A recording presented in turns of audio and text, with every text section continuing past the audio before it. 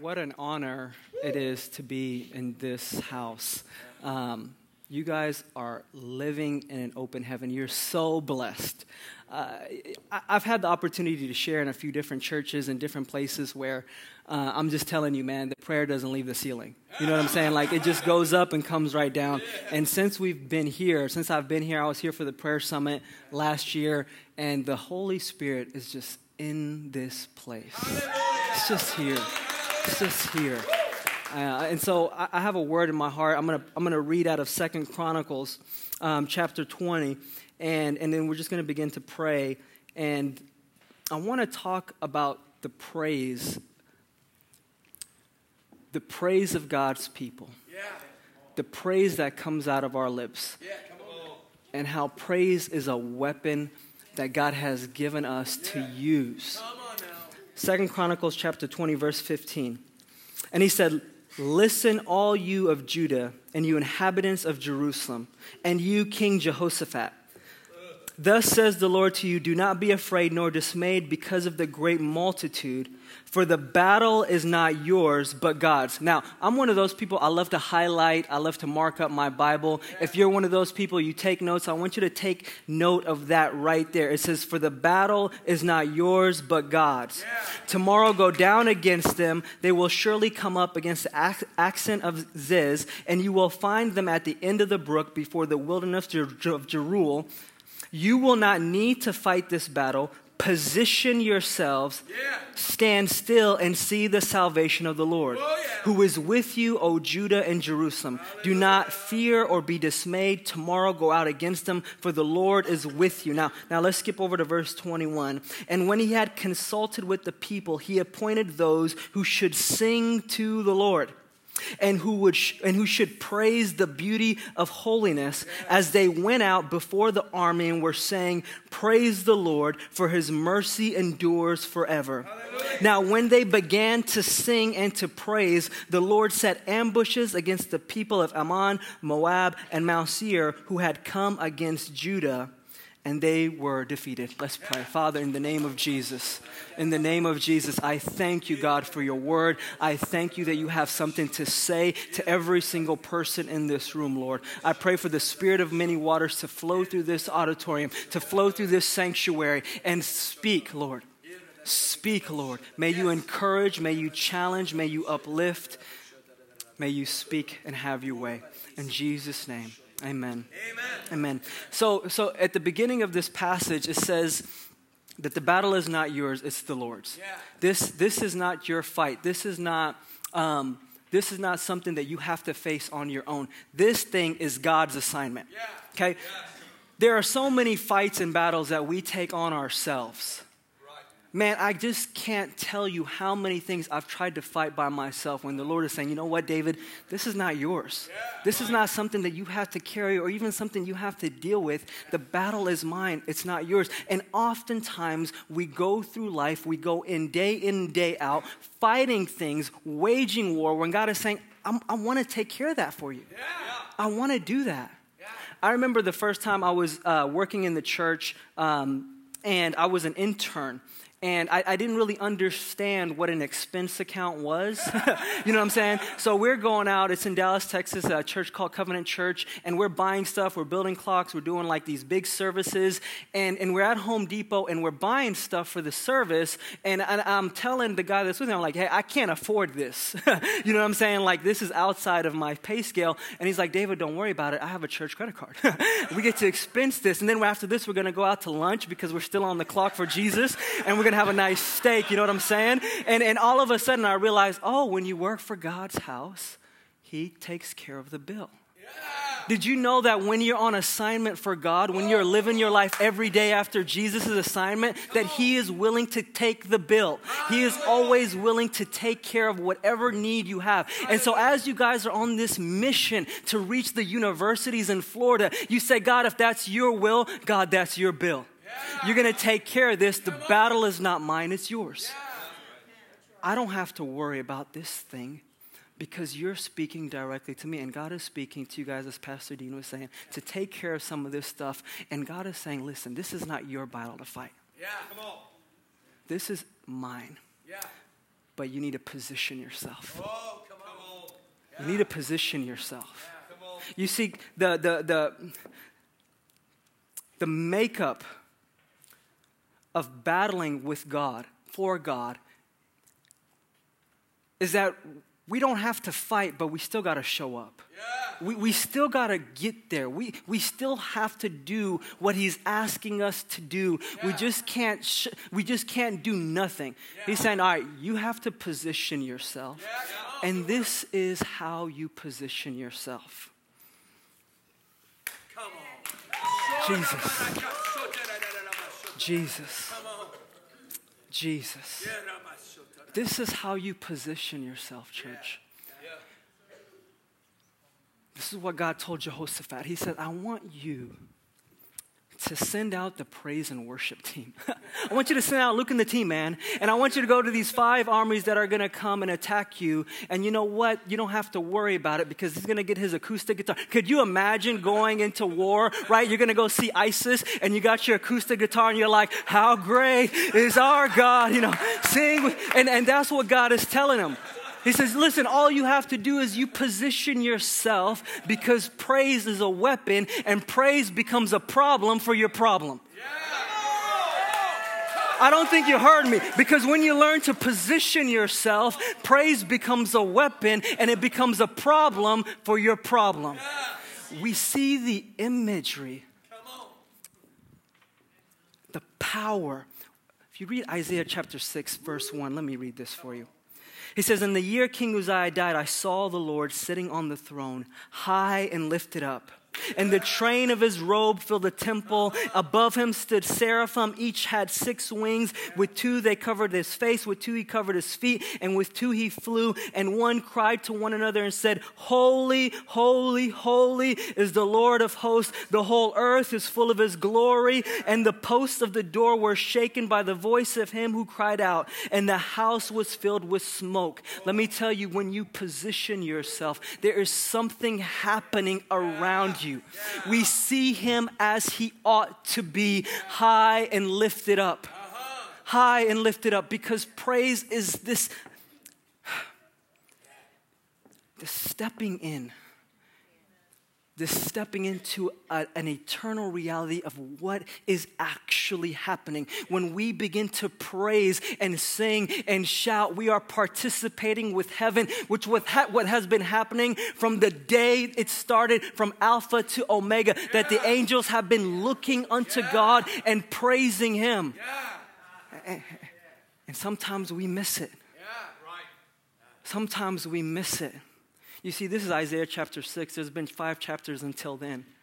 And Isaiah is beginning to see God clearly now because there was a king that was wicked. King Uzziah was a wicked king. He was so wicked, God struck him with leprosy. It wasn't until King Uzziah died that Isaiah could see God clearly. Let me tell you, there are some things in your life that have to die. Idols, addiction, sin. There are some things you have to kill so that all of a sudden you can see God clearly for who he is, sitting where he should be in your life, high and lifted up. Because until that place, we go doing business as usual and we never get to position ourselves the way that we should so we can win battles that we never had to fight. Some things have to die in us. Idols have to be torn down. Some stuff you just carry. Life is tough. You're going through stuff. You're dealing with stuff. You got mess in your life. Those things, they just got to die. They got to die. Because until then, you don't see him clearly. We become so familiar with God that we don't see his majesty. We can't position ourselves. You know, we're from Denver, Colorado. That's where we live. And in Denver, Colorado, you have this majestic mountains. It's been snowing like crazy. And so all you see is the ice caps. And, you know, I wake up every morning and I have a great view of the mountains. And at first when I moved there, I was like, man, this is pretty awesome. You drive down and you're like, man, this is so cool. I get to see this. But after a while, you know what happens? It just kind of fades away. And all of a sudden, my friends come to visit me from Cali where all they see is smog. You know what I'm saying?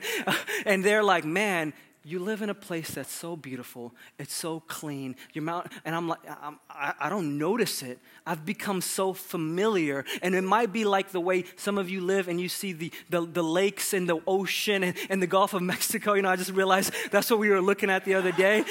And I was flying over from Denver, and when we were flying out, all you could see was snow. And then I was flying in here, and you could just see the little sand dunes and little beaches. I was like, man, this is so awesome. I'd love to live here. But you know what happens when we become so familiar with God? We stop looking in awe. We stop seeing the beauty of His holiness. And all of a sudden, praise becomes business as usual and something that we just let pass. And we let the praise team do it. They actually got to encourage us. Come on, church, you can praise Him. If we could just see Him clearly, we wouldn't be able to contain our praise. Like the angels are, imagine from all of eternity, they're looking at Him, and then they're looking at each other, and they're saying, dude, can you see it? The beauty of His holiness. And then they look at, day and night and day. This is what He looks like. When we see Him clearly, you just can't contain your praise. Radical praise is radical spiritual warfare.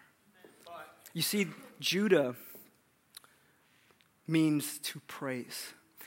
Judah was somebody that stood in the gap for Joseph. When his brothers wanted to kill him, he said, you know what, guys? Let's not kill him. Let's sell him into slavery. He negotiated with his brothers to save all of Israel, that would be. Judah means to praise. And when we learn to praise appropriately because we see Him clearly, our praise negotiates for us. It goes before us and fights battles for us that we would have never saw coming because you're praising the beauty of His holiness. Praise is a life preserver, man.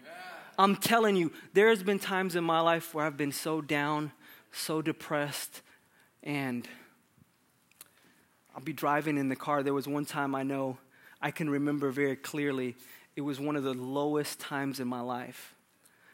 And thank God I had some good Christian music on. And I was driving and I was listening to praise and worship, and I began to sing along. And before I knew it, I'm singing and crying, tears are coming down my face, snot bubbles. People are looking at me while I'm driving. They're like, what's going on with this guy? And all of a sudden, because praise never lets you go so far that God can't pull you back in, because it centers you back on what's important. It's about Him. It's not about me. It's not about what I'm going through. It's not about what I'm fighting. It's about Him and looking at Him. And if I can keep my eyes on Him, I can fight well.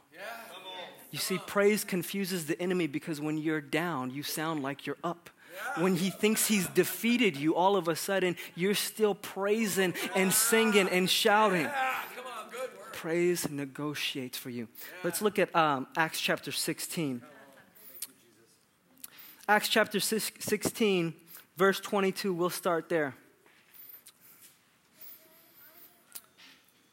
Then the multitude rose up together against them, and the magistrates tore off their clothes and commanded them to be beaten with rods.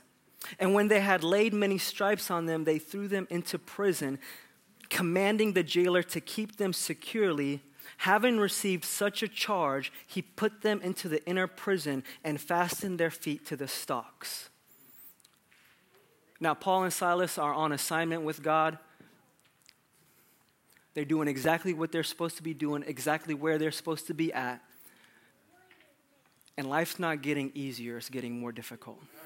They're getting beaten, thrown into prison, and sometimes obedience looks tough. It feels tough.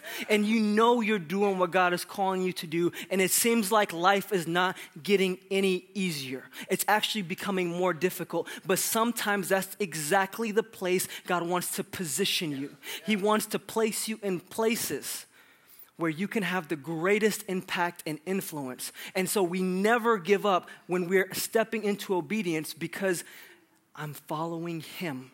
And it's all about Him. And this is what happens as they're there. Skip down to verse 25. And it says, about midnight, Paul and Silas were praying and singing hymns to God. And the other prisoners were listening to them. Suddenly there was such a violent earthquake that the foundation of the prisons were shaken. At once all the prison's doors flew open and everyone's chains came loose. Imagine that.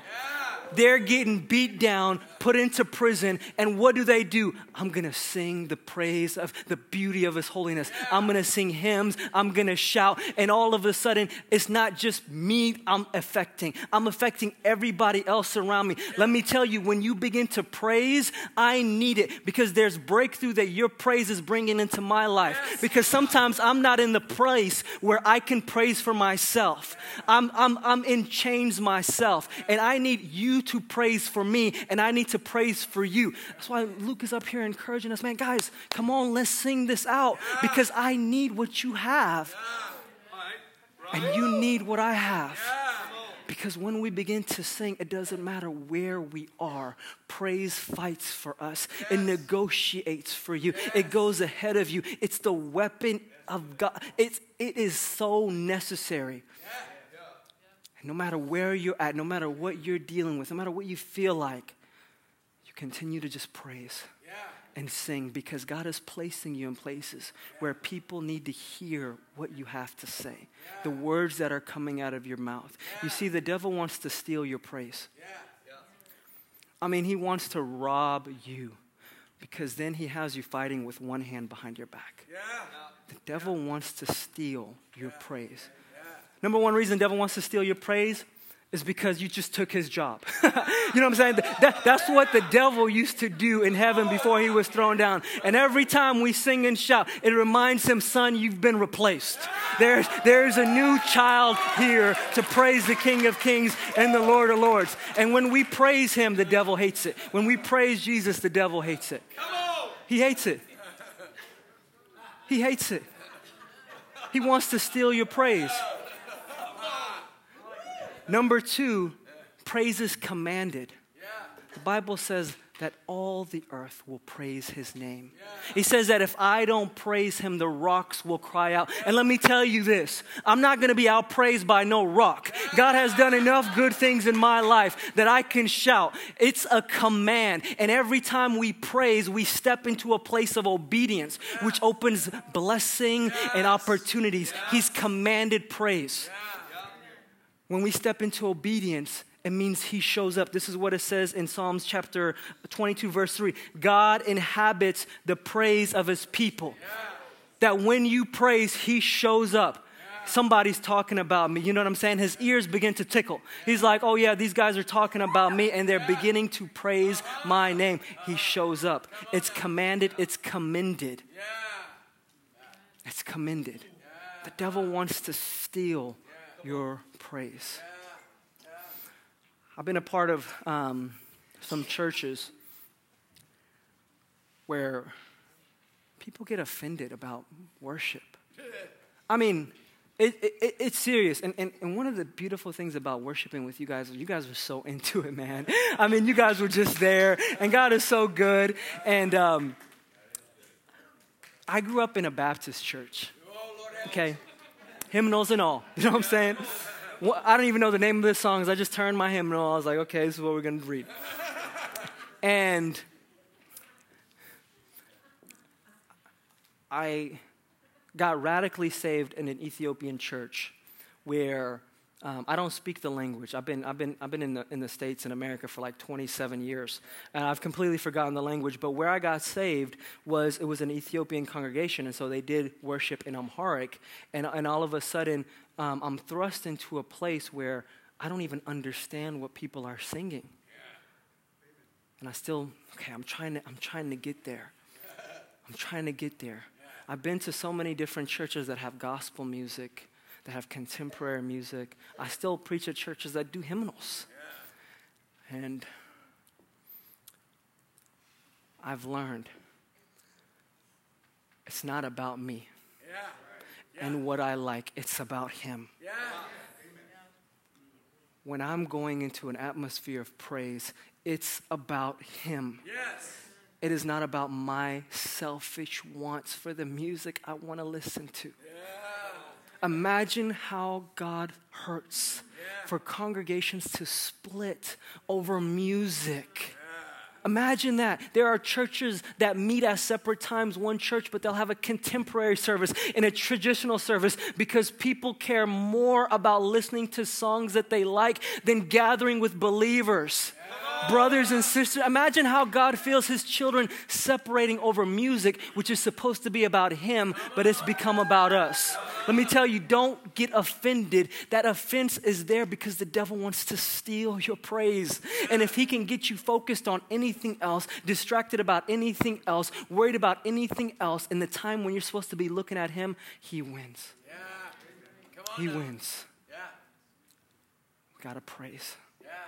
Don't let the enemy steal your praise. I want to share this passage with you. 2 Samuel 6:14.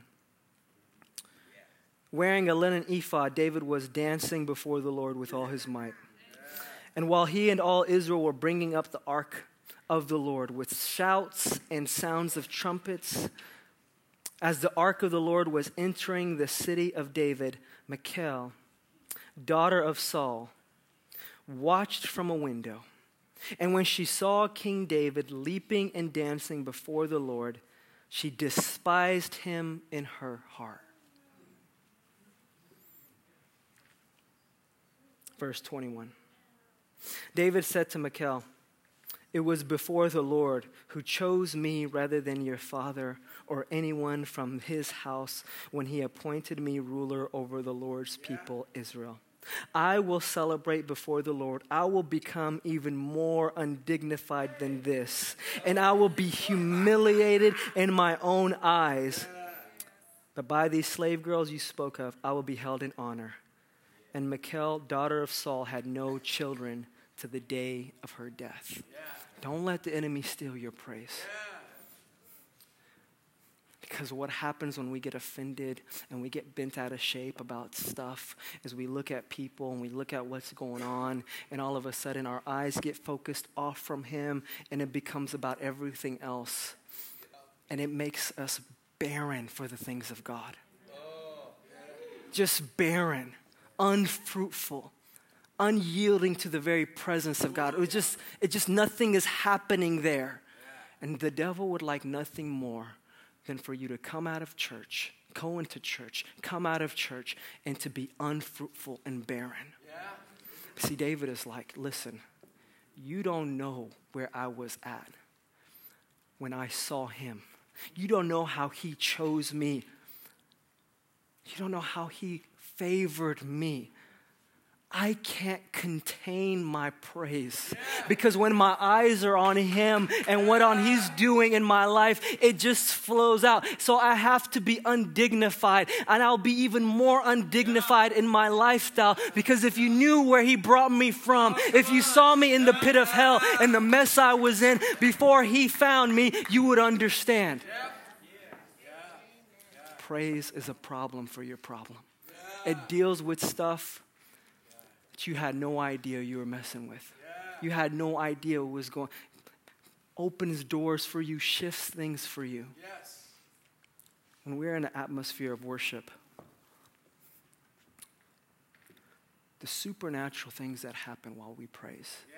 You see it in Isaiah chapter 6 because as he's praising, there is an angel that goes to the altar.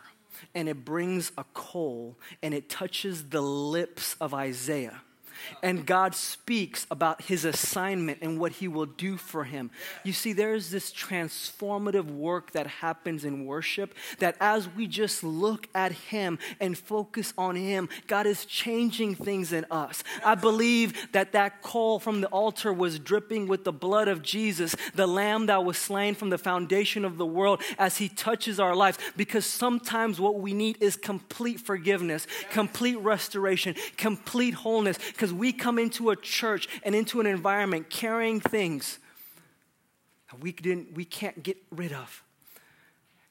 And we have to be reminded what the Lord said. The battle is not yours. It's the Lord's. Your transformation, your assignment, your giving, all these things that are beginning to happen, it's not your fight. God has done it for us. And as we look at him in praise and worship, he starts to transform and change us from the inside out and give us things to do, as Pastor Dean was saying, so that we could accomplish the very purpose of our lives. Praise does transformative.